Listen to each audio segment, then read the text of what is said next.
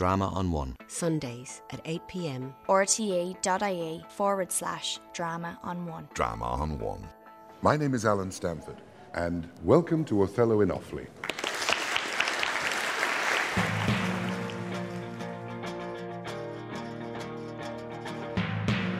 Barry Rafferty, Close to Cullum. I think the use of animal imagery is important in Othello. Shakespeare links it closely with racism, which is clear from Iago's description of Othello as a Barbary horse and an old black ram. These are vulgar references which show contempt for Othello and racial prejudice.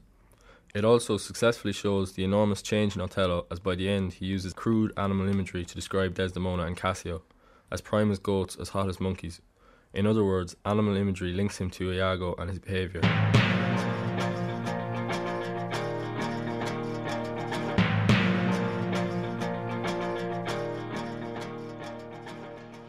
Drama on One. Sundays at 8 p.m. rte.ie/drama on one. Drama on One.